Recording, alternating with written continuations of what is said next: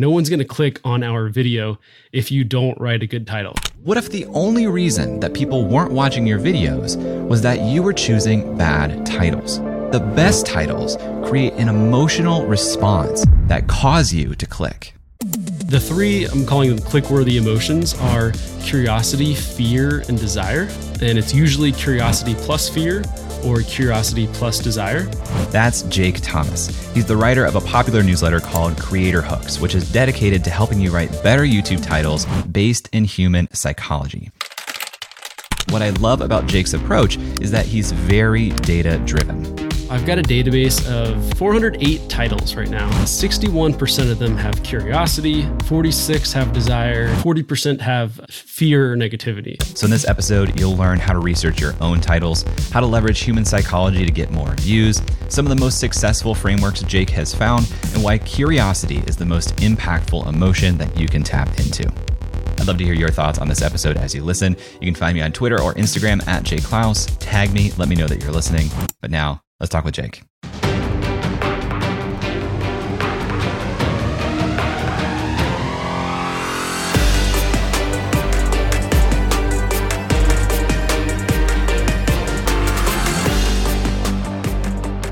A lot of people, when they're, just starting, they're trying to do some research, look at other channels that are kind of like them. But I feel like a lot of people are also sucked into the trap of saying, I'm just going to model off of the biggest names in the business. I'm going to go and see what Mr. Beast is doing. I'm going to go see what Emma Chamberlain is doing. I'm going to go just see what these people are doing really well and model after that, because if it's working for them, it seems like it should work for me. Is that the right way to think about it? And if not, how should I be doing research across different channels for my titles? I don't think it's the right way to do it. So if I got Emma Chamberlain's titles up right now, cooking, UGG season, my childhood bedroom, it will be okay. So she has a title that's literally just cooking, and that's all it is. And unless you are Emma Chamberlain, that is not going to work for you. Unless you have, 11.8 million subscribers, it will not work, because it's just a plain statement. There's no emotion there. So no, I think that you should model people a couple steps ahead of you. If you're just getting started, maybe you want to model people in the, 50,000 or 5,000, 50,000, 500,000. Someone who's not a just total celebrity and just has so much influence outside of YouTube that no matter what, they're going to be successful. So definitely don't look at the people way high up. Try to find people a couple steps ahead of you, see what they're doing. And I think that's just definitely the best thing that you can do, especially getting started if you don't know anything. Even how do I write my intros? How do I do my lighting? How long should my video be? When you're getting started, all the answers are there, but just looking at what is working for your competitors. And then, as you kind of do that, you'll slowly get kind of your own feel and your own vibe. But definitely the best way to do it is to kind of copy first. People do copy work, you handwrite old sales letters to learn how to become a good copywriter. People have been recommending that for 70 years or something like that. And it's been working for them. Don't try to be super original. Don't try to model Emma Chamberlain. No offense to her, but it's probably not going to work for you. Try to find people a couple steps ahead of you and do what they're doing. I think that's good advice for creators of any kind, actually, because it's really easy to go and look after these bigger channels or creators or platforms in general and think, well, if they're doing it, it must work. But there have been some times in my life where I've looked at landing pages, home pages, sales pages of big websites and said, ooh, this must be what works, and then copied that. And then within days or weeks, they change it because it probably wasn't performing. So not only should you look at people who are closer to you, but maybe you should even reach out to people and ask. If there's not clear public data, you should reach out and say, hey, I'm just curious how this is going for you. Maybe not the first question in their Twitter DMs, but get to it, because I think that's really smart advice. Sometimes people are succeeding in spite of not doing things the most effective way. Yeah, definitely. But also if you're just getting started, just do it. Don't let analysis paralysis, kind of stop you from taking action. All right, cool. When I first launched my my newsletter, I had a really, really ugly newsletter landing page. It was terrible. My conversion rate was bad, but I got started, and then I kind of asked around and I started looking at others, and I eventually figured it out. But just like copying like the first landing page that I saw, like worked for me to get up and just get moving. And another thing that someone told me this a couple of weeks ago, and he was like, you can't steer a parked car. And I was like, oh, this is great. Like, yeah, yes. when you're just getting started, like just move and then figure it out. Yes. How did you get to YouTube titles of all things? I've been in like marketing in general for like 10 years or so. I worked at a Facebook ad agency, and it was terrible. And my favorite client, they were like, hey, we're hiring a writer. So I was able to like jump on board with them. Nice. And I didn't have any YouTube experience, but he's like, hey, you're going to be our editor in chief, our media buyer, and our YouTube channel manager. And I was like, oh, this is great. Like no YouTube experience. And my boss was like a really, really good copywriter. And he beat into my head the importance of writing titles. He's like, because we were a fishing channel and we had like spent a lot of money to send our fishing coaches out, like kayaking or out on the boat, spending all day like making content. So we spent a lot of money on our content. And he's like, if you don't write a good title, then we wasted all of this money, filming, creating, fishing, catching all these fish.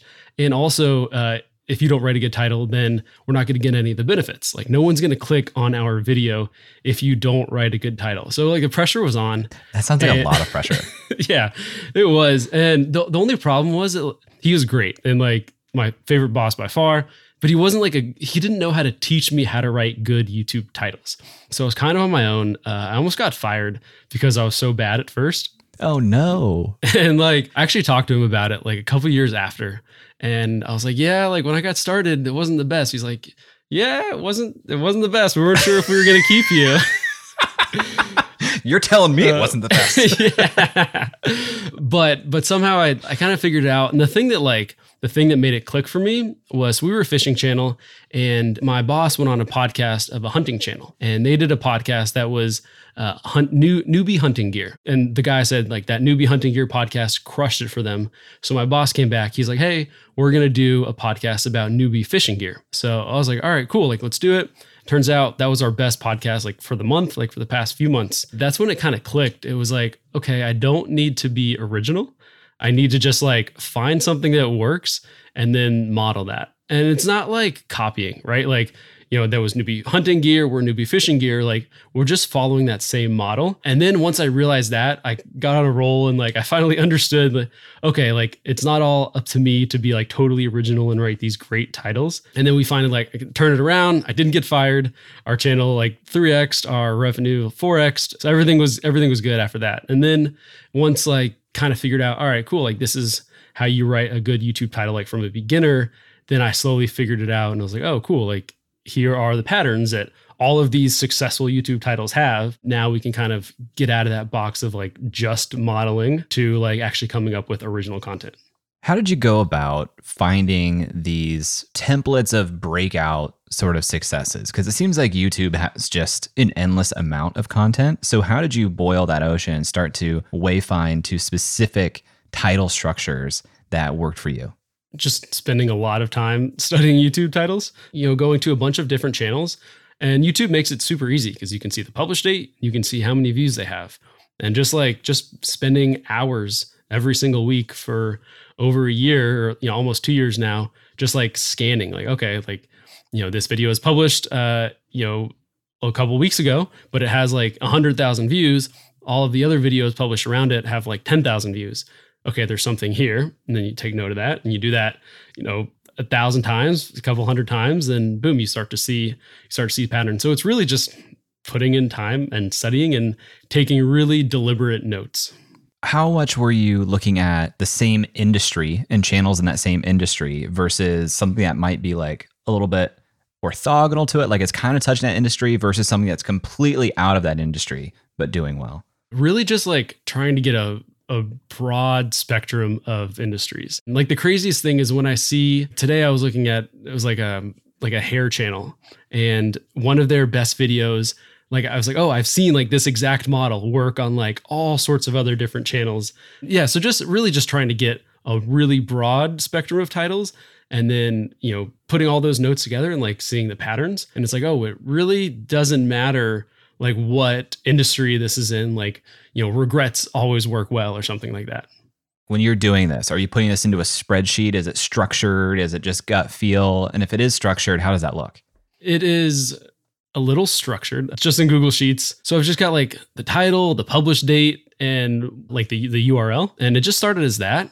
And then as I started to recognize patterns, it's like, okay, like, let me know this one had fear. Okay. And like, then I would go through all the other, 100 titles that I had before. All right, this one had fear, this one had fear, this one had fear. Cool. Okay. Like, 30% of these titles have fear. And then I would start to notice like new patterns. So it's really simple. Just in Google Sheets. It's nothing fancy. Just as I kept learning new things, like, all right, let me jot it down. Let me see if I can organize this a little better. And just so people are on the same page, you're not talking about the literal word fear. You're talking about the emotional pull of fear, correct? Yes, correct. Okay, talk more about that, because I've heard you talk about some of these emotions that you think underlie a good title. Is it fair to say that emotions are what make a good title? Yeah. So a couple weeks ago, I was looking at this guy's channel, and he was struggling with his YouTube channel, and he's like, "Hey, man, like I'm putting in all the work. I'm like, my thumbnails are getting better, my storytelling, my editing is getting better. Like, why am I not growing?" And I looked at his titles, and they were all bland statements. Like there was no emotion.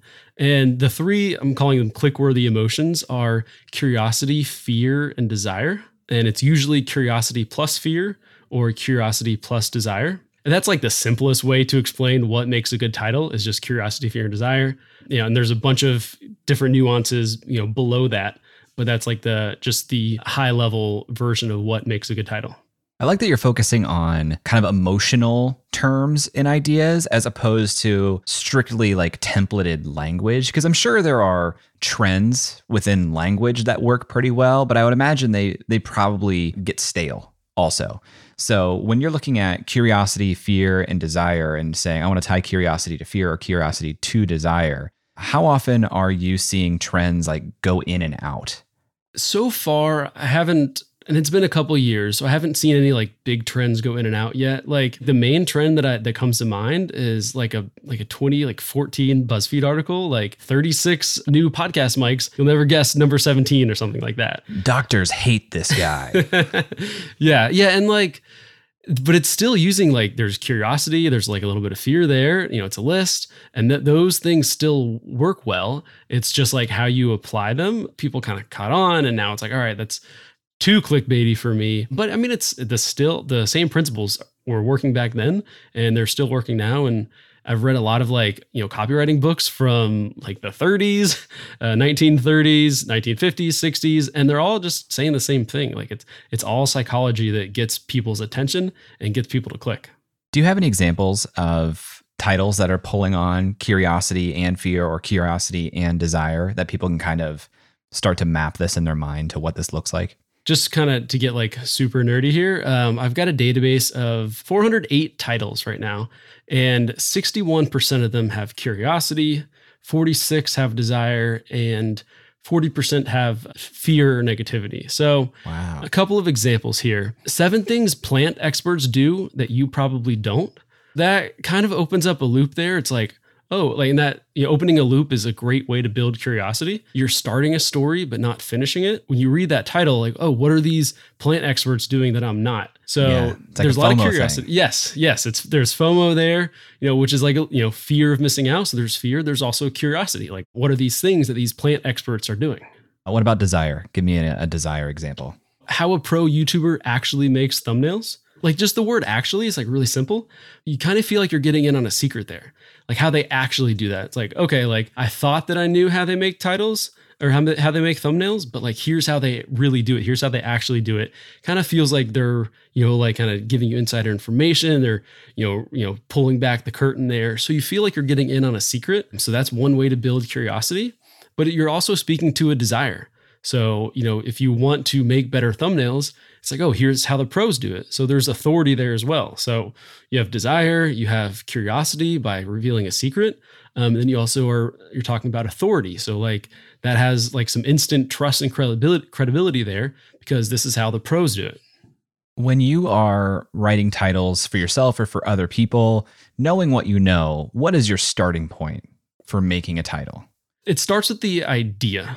it's like putting lipstick on a pig. Like if you have a bad idea, it doesn't matter how clever you are at like wordsmithing good titles or how, good of a graphic designer or good of a thumbnail maker are. If you have a bad idea, then you're just wasting your time. So it always starts with the idea, and that's the most important thing. And then just coming from there, it's like, what angle do we want to kind of attack this topic? And that kind of depends on what have we done before. And like a lot of people say, the secret to like creating content is just saying the same thing 100 different ways, because there are some ideas or some topics that just work well no matter what. So you just got to kind of ride that wave while you can. But the secret is like just saying that a bunch of different ways. So for an example, like let's say we're a finance channel talking about like picking stocks. So you could say like how to pick stocks as a beginner, right? So talk to beginners, and like calling out beginners is a great way to get people to click, because you're calling out a specific audience. Not only is that audience like very specific, like if you're a beginner, like if you see like kind of your name right there in the title, it's like, oh shoot, this video is for me. But also they're like the hungriest, right? Because they're beginners, they want to learn, and they're the most insecure. So right now I'm learning how to play the piano. I'm learning on YouTube, and I went through a YouTube channel teaching piano, and I was watching like all their videos on how to play the piano. After like 2 hours, I'm laying in bed and I'm like, wait, what did I just do? And I watched all of the videos that had the word beginner in them. And that was because I was like insecure about my piano playing skills, like rightfully so, because I was a beginner. And I felt that all the other videos were too advanced for me. Like, oh, this song or this exercise is too advanced. Like, give me something for me. Give me something specifically for beginners. So I was insecure. Like I felt that like this video is just for me. So that's a one great way to get people to click is to just call out beginners right there in your title. So if you're making your stocks video, how to pick stocks for beginners, you could talk about like the best stocks in November 2022. Timeliness is another good one. You could talk about like regrets. Like, I regret picking these stocks last year. People love regrets.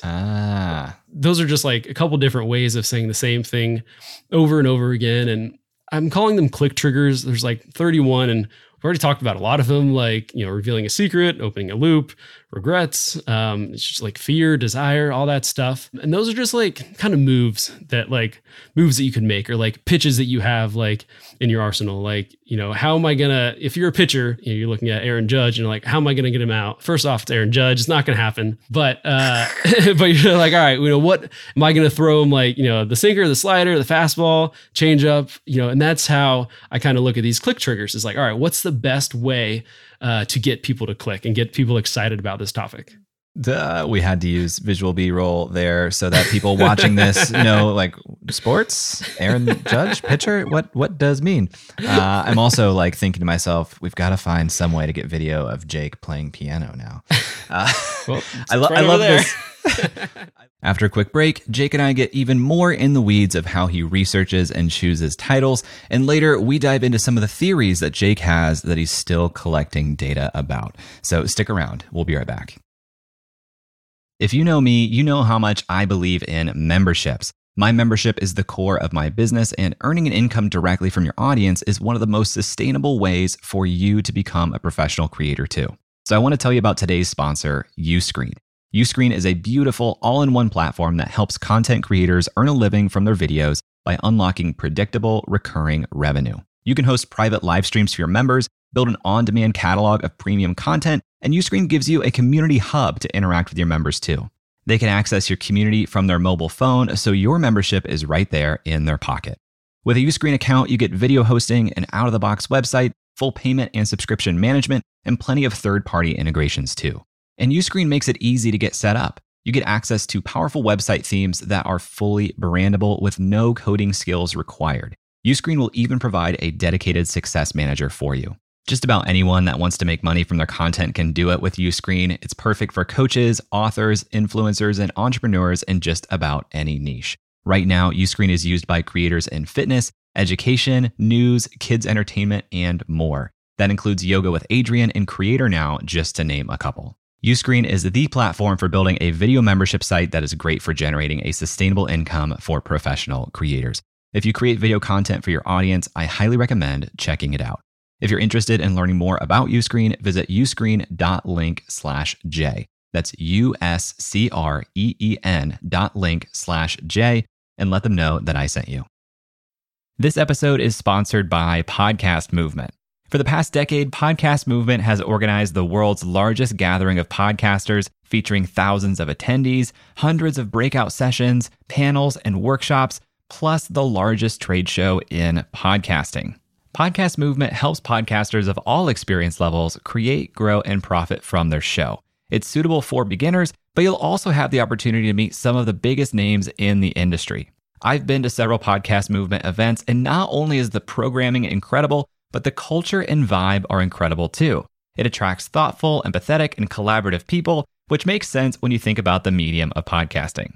Podcast Movement hosts 2 events per year. The first just wrapped up, but their flagship conference is happening August 19th through the 22nd in Washington, D.C. Attendees have the freedom to choose their own adventure across several different stages throughout the 4-day event, not to mention dozens of amazing networking events, parties, and the expo hall floor. Tracks include podcast creation, video and live streaming, industry professional, plus several stages of curated programming from some of the top companies in podcasting. It's truly a unique event, and if you are a podcaster, I cannot recommend it enough. Right now, tickets are available at super duper early bird pricing. And as a Creator Science listener, you can save $50 on top of that by visiting podcastmovement.com/science. That's podcastmovement.com/science.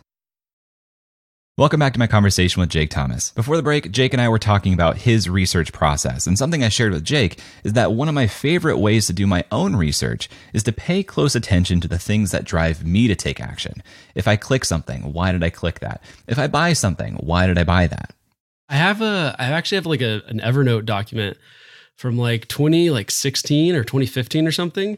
And that was like my first obsession with titles and like what gets people to click.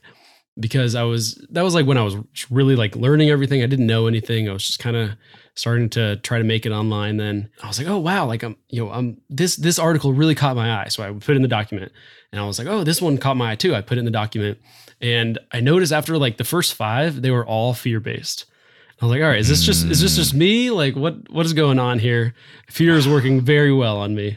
I hate that about our psychology. It's such a bummer, but it's true. But like the idea of titling all of my videos to like prey on people's fears and insecurities is just like so antithetical to what I want to do. But like, I get it. I get that it works. We have this little bit of tension with our channel where we know like, hey, you know what? YouTube audiences, they love to talk about money. They love to hear about money. They love to look at money. That historically has never been what the show is about, but like, I get it. So we play the game a little bit, but I'm constantly fighting against like, how much am I YouTubeifying this show and going too far? Yeah. Are you just going to try to find a balance there? Are you going to like stick to your guns and like just know that it's a really good question, because I'd love to hear your take on this. I feel like we're already playing the game on hard mode a little bit, because long form interviews, not the typical content that does well on YouTube. Now, it seems like there might be some tailwinds there where YouTube is saying like, we actually want to encourage this type of content and behavior. I feel like we're entering an already hard game and playing it from like the hardest perspective. And titling comes up sometimes because it feels like we should lean into the name recognition of the guest in the title, because that's probably our best angle.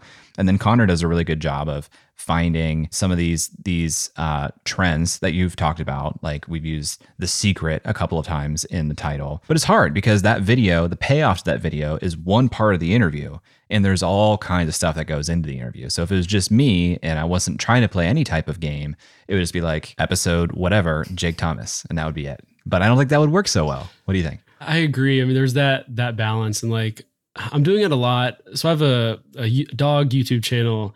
I got a dog email list and a dog blog. And then also I'm on Twitter, and then I do some other stuff for clients. But on Twitter, like one of my best threads are like 99% of people suck at writing YouTube titles. And it's just totally bashing fear, like all negativity there. It's like every time I do that, like those types of titles just work well. And I don't know. I go back and forth. One way to I'm just going to kind of deflect this question. One way that is not what you do. One way to like make like turn that ickiness dial down is to say like you will regret not titling your YouTube videos like this. Right? That's like you're turning that way up. Like that just feels icky. Like you will regret, it doesn't feel good. But if you say, I regret titling my YouTube video like this. Oh, it's an experience thing. It's not like an attack. It's like, this is my experience. Yes. Sharing your story, my biggest mistake, I regret. So like, if you want to use like the really effective emotion of fear, but you want to turn the ickiness dial down, share your own story. Or like, he did this, not like just taking out the word you. That's probably the best way to do it. But for me, it kind of depends on like, how is my business going? Like if I'm growing, it's like, all right, cool. Yeah, I'm going to be a little bit less aggressive right now. Like I don't need this thread to do super well. Like I just want to kind of serve my audience. If I'm like, dang, the newsletter's not really growing right now, I really need to step up growth. Then I'll be like, okay, let me play this game not on hard mode. Let me do what I know works, even though I may feel not the best about it, but still, still not like just being like totally fear-mongery and clickbaity. I mean, I don't know if that's a good answer, but that's how I think about it a little bit. When you have like competing ideas for a title, let's say that the idea itself is good, you feel good about it, and you're looking at different types of titles that all are playing on curiosity and fear or curiosity and desire, how do you end up making a decision which one to go with? One thing that I'll do is I will like just search my title and try to see, has this done well in the past? So like let's say that you're in kind of an obscure niche. Like let's say you were doing, like steam mops. I don't know if steam mops are popular. Maybe they are. So if you were like, my biggest regret, buying my first steam mop, or if you wanted to say like, I'm like, all right, cool, I could do that. Or I could say like, 5 mistakes to buying your steam mop. You could write that same title, but like with vacuums or something like a little bit broader. And because I'm just looking for that trend, like has this trend for something similar in this, similar to this, has it worked before? Like YouTube will tell you, YouTube is great. Like I said, they have the view date and the published date and the view counts. So they'll let you know, yes, this has worked, or no, this has not worked. Let's say that I wanted to lean into this strategy, and as an interviewer who's already pegged the guest's name as important for the title, which would you agree? Should I be using that as one of the most important parts of the title? It depends. For me, no, like I don't think my name, I'm not like a heavy hitter, but if you're interviewing Gary Vee, absolutely. If you were titling this interview, you might do something like, the best way to write YouTube titles, or 5 YouTube title mistakes you're probably making, or something like that. Something a little bit spicier than that. My name doesn't carry a ton of weight. So I would either I'd either like skip it, or you could say like, the biggest YouTube title nerd or something. Give me a label. I don't think it would be like the best thing to do. Yes, you could. And one of these days, maybe my name will carry weight, but I would give myself a label, or, just, talk about a benefit or something, or a mistake or fear or something like that. If I were to lean into Justin Welsh, let's say he has a growing profile, more people are searching for his name. If before we release our episode, we search Justin Welsh and we look at the first 5 videos that are listed there, how closely should we model the actual titles of videos that are doing well versus use that to say, let's do something completely different? It depends. So probably like with Justin, like he's blowing up, but also he's like not that big. Like, this isn't a super big space. Right. So if you model it really closely, that's teetering on the okay, this is like kind of sort of copying, but not really. So, in the case of like, cause like this is a smaller industry. I don't know. You might want to figure out what are the elements like that are making people click, like the creative elements. Ooh. What are these creative title elements that are making people click? Like, do all of them have like, $2 million in them? Or do all of them have, solopreneur in them, or, other things that you might include? And it's like, okay, I definitely need to include the number, like, how this solopreneur made, however many millions of dollars, like, that's it. Like, it's a great hook, and I'm going to do it. But if they're all different, then it's like, okay, cool. Like, this is kind of a free for all. There's no real themes here. I'm just going to, pick, the most interesting thing about the video, or the most interesting thing about Justin, and go for it. How do you think about brevity? Because as you're listing off some of these, they seem pretty concise, and I could easily reason my way into saying, well, let me just add like 3 tags, because we talk about 3 different categories in this podcast. So what if I just say, here are the 5 mistakes people make, here are the 10 best YouTube titles, and also here is why you need to be thinking about curiosity, desire, and fear, and put that all into a title. Yeah, I think I'm going to spit like some cliche things at you. Like, if you confuse, you lose. If there's like so many different, like, it's kind of like keyword stuffing almost, but like not really keyword stuffing, just a bunch of different things. If you confuse, you lose. So if your keyword is like really long, then, it's just not easy to instantly understand. Also, no focus, no audience. So, the more commas and the more ands you put in your title, like the longer it is, it's just not going to have a focus. It's not going to have like as much power to like, it's not really going to pack a punch, and people are like, oh, I really want to watch this. I'm doing a bunch of A/B tests on whether or not the word "and" or like having multiple subjects affects a title. So I will have some more data for you there, but I'm trying not to use the word "and." I'm trying to be brief. I'm trying to focus on just one thing, just like the single most powerful thing. This is YouTube, and people are scrolling, and you want someone to like instantly latch on to that one thing. If there are 3 different subjects there, then it's going to take people a long time to read it, a lot longer of a time to read it than if it was just one subject. It's going to take people longer to understand it. And like, that's too much work for their brain if they're just scrolling. So the likelihood is greater that they're just going to just kind of scroll on by. Here's some data for you. So my email subject lines. So I run the Creator Hooks newsletter, and it used to be Creator Hooks, and then I would list out 3 things like, biggest YouTube fears, YouTube mistakes, and hitting 1 million subscribers. So it was always that Creator Hooks : 3 things. And then I switched to only kind of modeling one of the titles from Creator Hooks. It was a little shorter. It was more concise. It was one idea. And my email open rate went from about 35% to about 50%. Oh, wow. So it was like 35 to 40, and now it's like 45 to 55. So having, just one thing has helped. I love this data. This is so good. One thing that you haven't mentioned is thumbnails or description. So I guess that's 2 things. And I think we both agree that having a good idea with good content is prerequisite. Let's say that's what you should focus on, is having a good idea, have good content, because none of this probably matters if not. How do you weigh titles versus thumbnails? Do descriptions matter at all? We are getting a little bit out of my expertise. I'm mostly just nerding out on titles. As far as descriptions go, I don't think they matter that much. I mean, YouTube is smart, and they have a lot of things that they're looking at, tags and descriptions, I think are less important than YouTube, like actually seeing what is in the video, because they do that. And like, all right, this is what the video is about. Like, maybe it doesn't matter as much as like the description. So they know what the video is about. Thumbnails, this is my personal opinion, but I think that thumbnails are more important in entertainment and titles are more important in education.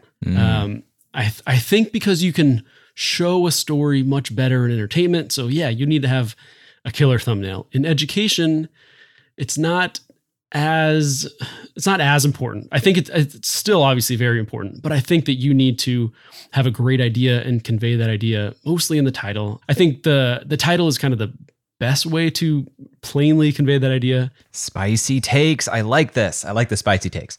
When you are playing around with titles, and I know you test titles, you do A/B testing on these things. How frequently do you do that? Like, when is too early to say, this isn't performing the way I thought, time for me to go back to the drawing board and try another title? So I usually wait. I wait it out because I am fairly confident in my titles for the most part. Also, I've seen like some of my videos have blown up like after like a day and a half, like just kind of randomly, like, here's my graph, and then all of a sudden, pew, I'm like, oh, I didn't do anything. And then all of a sudden it like kind of usually drops off too.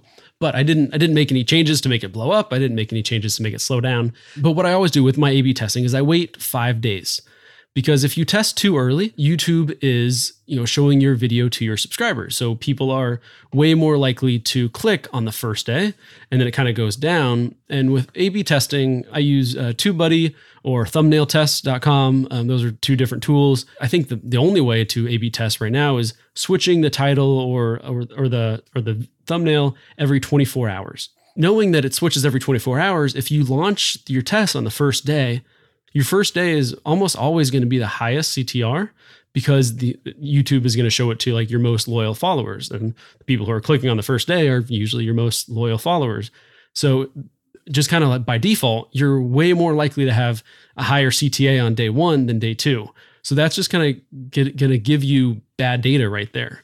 So I wait at least 5 days for things to kind of like settle down. And it's like, all right, cool. Now I'm going to test this. And I know that this is going to give me the most accurate data because that kind of wild, crazy, almost like inflated data in the first couple days is gone. So I wait a couple days, I test it out. I know a lot of people test it out like within an hour or 2 hours.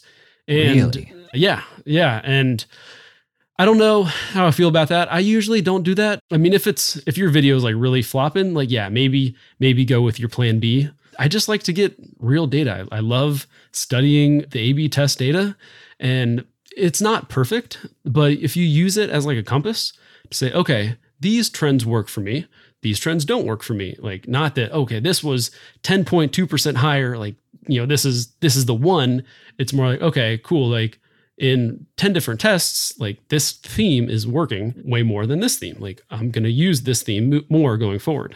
So yeah, so just wait it out. That's what I do. I wait it out. I know a lot of people don't do that. And then I try to get real data and I try to just kind of learn from that.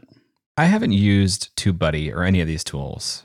Paint me a visual picture of what that looks like to use a tool like that to test these things. With TubeBuddy, you can upload, one alternate, so you're A/B testing. You can't A, B, C, D test.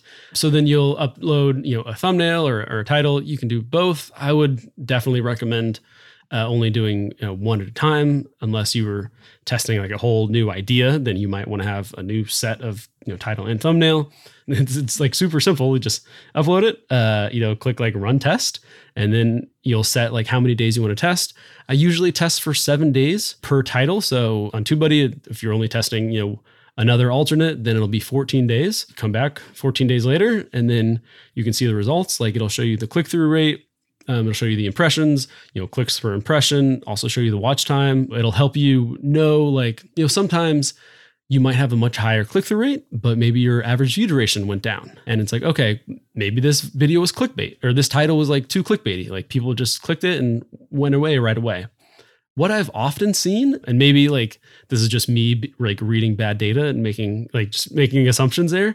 I've often seen a higher click-through rate correlate with a higher watch time. I think that's because people are just, if you write a more interesting title, people are more excited to watch it. So like, yeah, more people are clicking on it because they're more excited to watch it. So they're going to give it a longer shot than like maybe people were kind of doubting it. Like, I'll click it. And like, they're just going into it. Like, I probably don't want to watch this video. And you're just going to like confirm their beliefs right away when you don't have like some crazy, insane intro. So when you're making an A/B test in TubeBuddy, they aren't able to do that in real time across titles, are they? Can they serve like different audiences, different titles, and give you real-time test across? Okay, so it's like a global change for a period of time. Yes.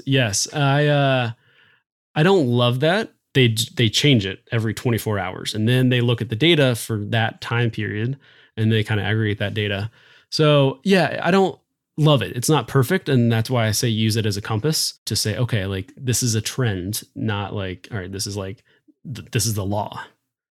When we come back, Jake and I talk about chapter titles in YouTube and some of the theories that he's still testing. So stick with me. We'll be right back. Hey, welcome back. You may have noticed that in our videos, we have chapter markers all throughout the video. And the reason we do that is I've seen those chapter markers get pulled into Google search results. So I asked Jake how he thinks about chapter markers and if he makes good use of them. I don't use them for my dog channel. And maybe this is me like trying to be like old school, maybe too direct marketer, but like I want people to watch the whole video. I don't want them to like skip like right to, all right, let me just skip to this like single chapter only watch like what I want. Like I kind of want to suck them in, and maybe this is a bad. You will watch this whole video. Yes, that is what I'm thinking, and maybe that's like not the best like user experience. Maybe that's just me being greedy. I don't know, but that is how I'm going about it right now. If someone has like some good data to change my attitude on that, I will happily listen. But as of now, I am not doing chapters. And I've seen mixed review. I've seen people who are much smarter than me tell you what I just told you. I've also seen people who are much smarter than me actually use them on their channel. So I don't think that anybody has like a good, solid answer for that. How do you curate an issue of Creator Hooks? How do you decide what goes in it that week, what you talk about? I imagine you are probably looking at far more videos than make it in a typical week. Everything is based on a hook score. And what that is how many views a video got above their average for the channel, kind of like recent average. So I'll look at, if a video got 1 million views, I'll look at the 10 videos, or the 5 videos before and after. So kind of 10 videos, and I'll calculate that average, and I'll be like, okay, cool. Like this, channel averages about 100,000 views a video, but boom, this one had 1 million views. So there's something about this video that people can learn from. So the problem with that approach is that some channels just put out banger after banger, and there's no deviation from the average. So that is one problem with that. So that can take me a while, where I'll just go through 10 channels and every video is a banger. And it's like, oh, well, I can't use any of these in the newsletter because there's nothing telling me that this did better than the other. Wow. So I have a list of 300 channels that I'll scroll through those 300 channels. I've had a lot of people in travel recently sign up for my newsletter. So I'm trying to just find outlier videos in the travel industry. I will go and I'll poke around. I'll find one channel that does travel videos. I'll watch one of their videos and I'll see what's recommended. And are there any other channels or other kind of outliers that were recommended? I'll do that process for 20 or 30 minutes. And then I'll go to my homepage and it's all outlier videos of travel videos. So just kind of doing that process and just playing around, trying to find just one video that blew up and outperformed the other videos on that channel. So yeah, so the list and just playing around on YouTube for hours and 2, 3, 4 hours on a Thursday or Friday afternoon and try to get YouTube to suggest outlier videos to me. And then eventually I'll get 5 and I'll put those in the newsletter. How often do you use the curiosity plus desire or fear framework for the subject lines of your emails? The whole kind of idea behind Creator Hooks is that you can use kind of the same hooks no matter kind of what industry you're in. I just model one of the videos that were in the newsletter. So last week's "This new approach to YouTube will change your channel forever." That was based on this video of "This new approach to photography will change your channel forever." For my email subject line, I modeled a photography YouTube video title. So in a sense, it is a little bit clickbaity because I'm not delivering on the title, but I'm more of kind of being an example of saying, hey, here is how I would use this hook, and I'm going to use it in an email subject line, and it's still going to get people to click and be happy they clicked. I've had 3 people say, oh, you didn't deliver on, or you didn't say what you said in the email subject line. And I've explained it to them, and everyone has kind of understood. But yeah, I'm just modeling YouTube video titles from a variety of industries for my YouTube email newsletter. And that has worked well for 52% open rate. I might try this model more closely aligned with what I am writing in the newsletter, but the curiosity, desire, curiosity, fear model for subject lines. The problem is I try to stay within 6 to 8 words in a subject line so it doesn't get truncated on a mobile phone. And I feel like it would be hard to do that with this model. You'd have to be real concise because you're going to have to start with some sort of emotional language, like how to, or something where you aren't even talking about what's in the newsletter yet. Yeah, that is one of the most frustrating things is especially on YouTube, just making sure you're kind of within those character limits. A couple reasons why that's important is one, if it's too long, if people are skimming, they're not going to see it. And 2, it also might get truncated. It's the same thing with email subject lines. It depends where people are opening your email. It depends where people are watching your YouTube videos. if you write a really long title, it's going to get truncated. So that's definitely like one of the hardest things about writing titles is how can you pack as much like emotion and information while being like clear in, less than 55 characters or whatever. What we haven't talked about at all is SEO, search engine optimization, YouTube as a search engine. How much do you think about that as it relates to titles? Because it seems like an opportunity that I've heard some people speak to, but it doesn't sound from what we've shared so far like that's a big strategy on your list. Real quick, can I tell you a story going back to email subject lines? I love story time. All right. So I have a blog. It's about golden retrievers.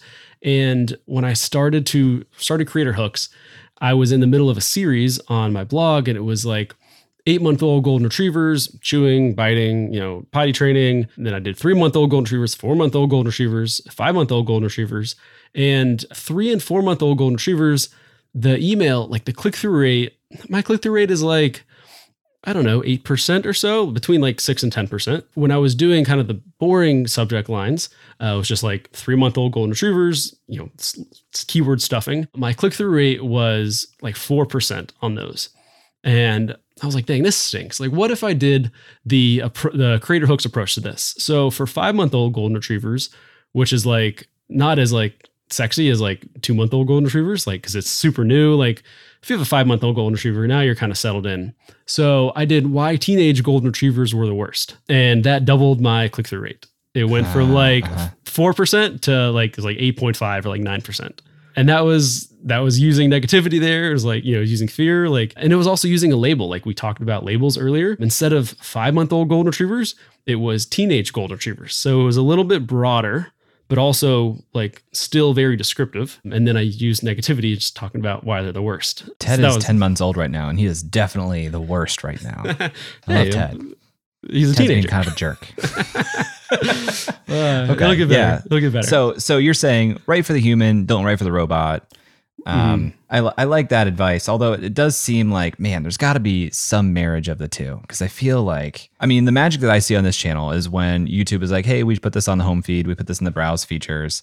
But it seems like a lot of the back catalog success right now, like Justin Welsh, that's succeeding on the strength of his name being searched. And so I feel like there's some marriage here that I'm trying to find. And it also depends on kind of where we're trying to get our content shown. So in the email subject line, it's all like attention, like kind of interruption marketing, right? So in that case, why teenage golden retrievers are the worst, like worked a lot better than kind of another, kind of like a boring one. But when I published the blog post, my subject line was 5-month-old golden retrievers, keyword stuffing, right? So it does depend on, where you're trying to get people. Like if you're trying to rank in search, it might be a little bit different than if you're trying to get views from like browse or like the homepage or like recommended and stuff. So like going back to SEO, one of the things that you could do is have like kind of the main subject up front and then have like one of the click triggers, like something that's going to get people to click at the end. You might, if we're talking about Justin Welsh, how Justin Welsh, so you have his name, the keyword right in front, made $1 million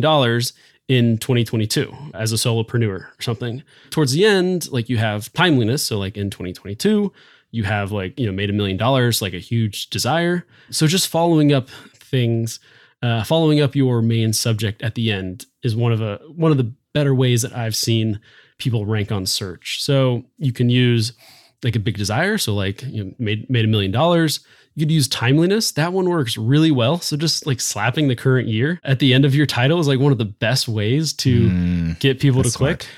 That is most effective starting in like as early as like November to like November, December. It's like super effective in January. Like if you're, I don't know when this is going to come out, but if you're planning your content, like have all of your tutorials and like have all of them in January and use in 2023 in every single one. And like just really pile on the in 2023. Just use that strategy as much as you can in the early part of the year, because every single month it's just going to get worse. Like, if it's like August, if you publish a video that says in 2022, it's like, okay, like 2022 is old news, right? It's August. It's been 2022 for 8 months. But like, towards the end of the year, okay, now people are starting to think about, 2023.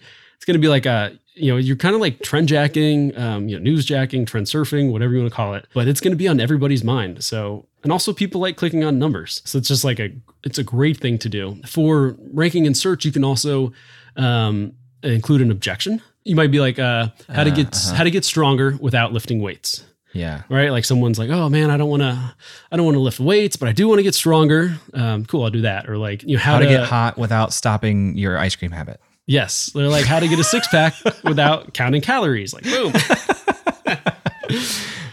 Oh, that was so great. I want to hear if there's anything on your mind that you have a hunch about and you're starting to research, but you don't have enough data to back it up. I want some spicy. Give me some spicy takes as to something you believe, but you don't have any data to back it up yet. Oh, so we talked about one earlier. Is I think that people should not use the word "and" in titles. So did you see? I think it was like the writers of South Park said like the easiest secret to write a good story is to like just use the word "but." No. We've found out this really simple rule that maybe you guys have all heard before, but it took us a long time to learn it. But we can take these beats, which are basically the beats of your outline, and if the words "and then" belong between those beats, you're f***ed, basically. You got something pretty boring. What should happen between every beat that you've written down is either the word therefore or but, right? So what I'm saying is that you come up with an idea and it's like, okay, this happens, right? And then this happens. No, it should be this happens and therefore this happens. But this happens, therefore this happens. Because there's like some conflict. Yeah, exactly. But I think "and" kind of like dilutes a story, at least in a title. Like when you use the word "and," you're saying, oh, cool, this is about more topics than one. So yeah. That is what I think. I don't know if that's true or not. But yeah, I think like the more, don't use the word "and," just make everything about one single subject. Another thing we could talk about is like the art versus the science of a thumbnail, of a title. The science is like just like modeling, right? So we can talk about, okay, cool. I'm starting a new channel. I'm going to be in fitness, and I know that like everybody wants to, how to get a six pack without counting calories. Like, boom, it's kind of science, right? It's like it's proven. Everybody makes a video, or like 5 best chest exercises or something. So science is just like modeling, but then you have like the art of writing a good title. And that is something that I'm like personally working on like really hard. But I think that comes to 1, like being clever, and 2, knowing your audience. So one example of like the art of writing a good title is Leon Hendrix's title, How This Dumb Product Made $1 Million. So yeah, so there's contrast between like dumb product, $1 million, and that's art, right? Like boom, like that's very well worded. You're using contrast, and contrast builds a lot of curiosity, but it's so much harder to teach the art rather than the science. I think I've kind of like studied the science of writing titles really well, but I think there are a lot of people that just have like a natural like talent for the art of writing titles much better than me. So I'm trying to step up my game there. But that is just something to kind of like think about, and like if you're looking to like write a title or hire someone to write titles, like just thinking about the art of it. And also the art is like knowing your audience too. So you could say how to make money online, or you could say how to make $10,000 a month online. That's speaking to like your audience's deepest desire. And, because a lot of people, like beginners, like that's like the magic number is $10,000 a month. If you can word your audience's deepest desires like better than they can, then like they're way more likely to click. So yeah, just like the art and the science is two interesting things that need to kind of play around with. And then there's also, we talked about topic. So the idea, there's the title, there's the thumbnail, but there's also the creator. Many people are getting this wrong, as like people aren't answering the question of why should I listen to you? And I got this from Alex Hormozi. If you can prove that you know what you're doing by like telling your stories or your experience, then you are going to have way more success than somebody who is just kind of like just sharing what they read. And secondhand. Like, yes, exactly. I don't know like what it is about that, but like people can just kind of feel it. Right. You can just, if you're listening to someone or reading someone's or like, watching them, they just feel that like, what you're talking about. You've done that. You've been there. versus like, oh, you got like really nice video and like it looks cool and like your editing is great, but it's just kind of like repeated like stale content. So I think that so many people are messing that up. Like they're not giving their audience a great reason to listen to them. They're not proving to them that they have been in the trenches and they've accomplished what your audience is trying to accomplish. I think that's one thing that's holding a ton of people back.